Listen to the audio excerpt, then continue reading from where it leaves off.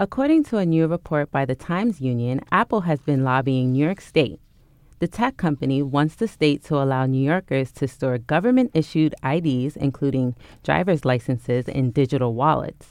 Nick Guggenberger is the executive director of the Information Society Project at Yale Law School.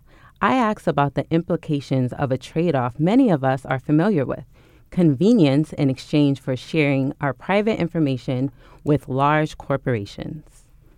So to play devil's advocate a little bit, don't we already give our information to companies like Google, Facebook, and Amazon? And it's really no secret that advertisers push discounts to consumers through this information passing. So are digital driver's licenses really any that different when it comes to private entities taking a hold of our private information?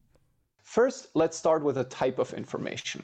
So there is information that is just by its very nature more sensitive than other information. Health information is an example for that. Your physical address can be an example of that.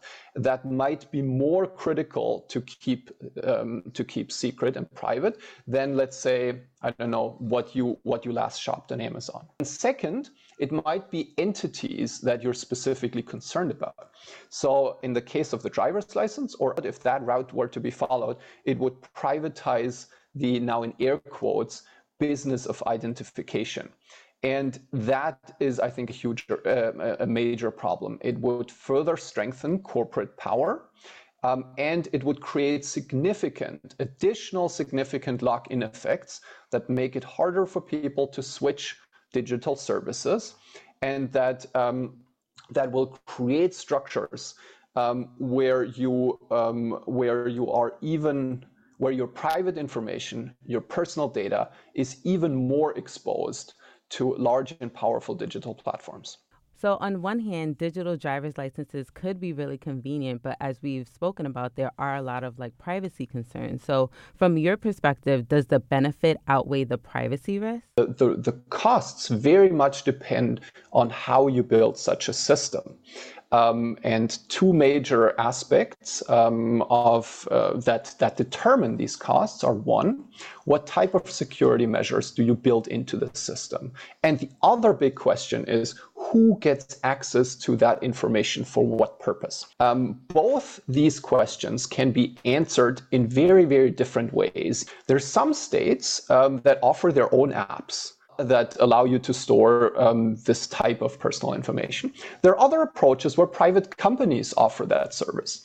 And the threats or potential or concerns associated vary a lot, depending on whether it is the state that offers that directly or whether that is a private corporation. But that is just to say that it is really very much a question on how you design these systems, who operates them, and under what limitations. And one of the major privacy concerns raised about this is the possibility that hackers could get a hold of the private information. As an expert in cyber privacy, what are your thoughts on this specific concern?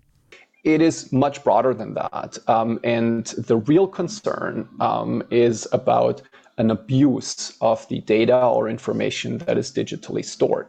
Abuse can happen by private entities, by corporations that use that or abuse that information in a way that they shouldn't.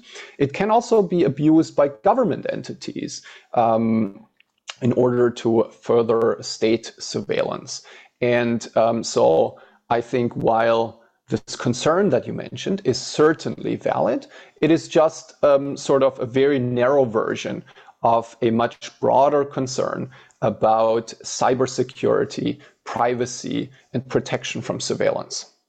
So what are some of the extra guardrails or security steps that the New York State DMV could potentially put in place to ensure that New Yorkers have their private information protected with these digital licenses?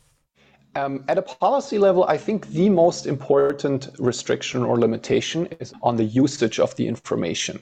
So to clearly spell out what this digitally stored information and data can be used for and what it must not be used for. Now, on top of that, they just need to build a system that can't be hacked. Thank you so much for being here today. Thank you for having me, Chantal. It was a pleasure to talk to you.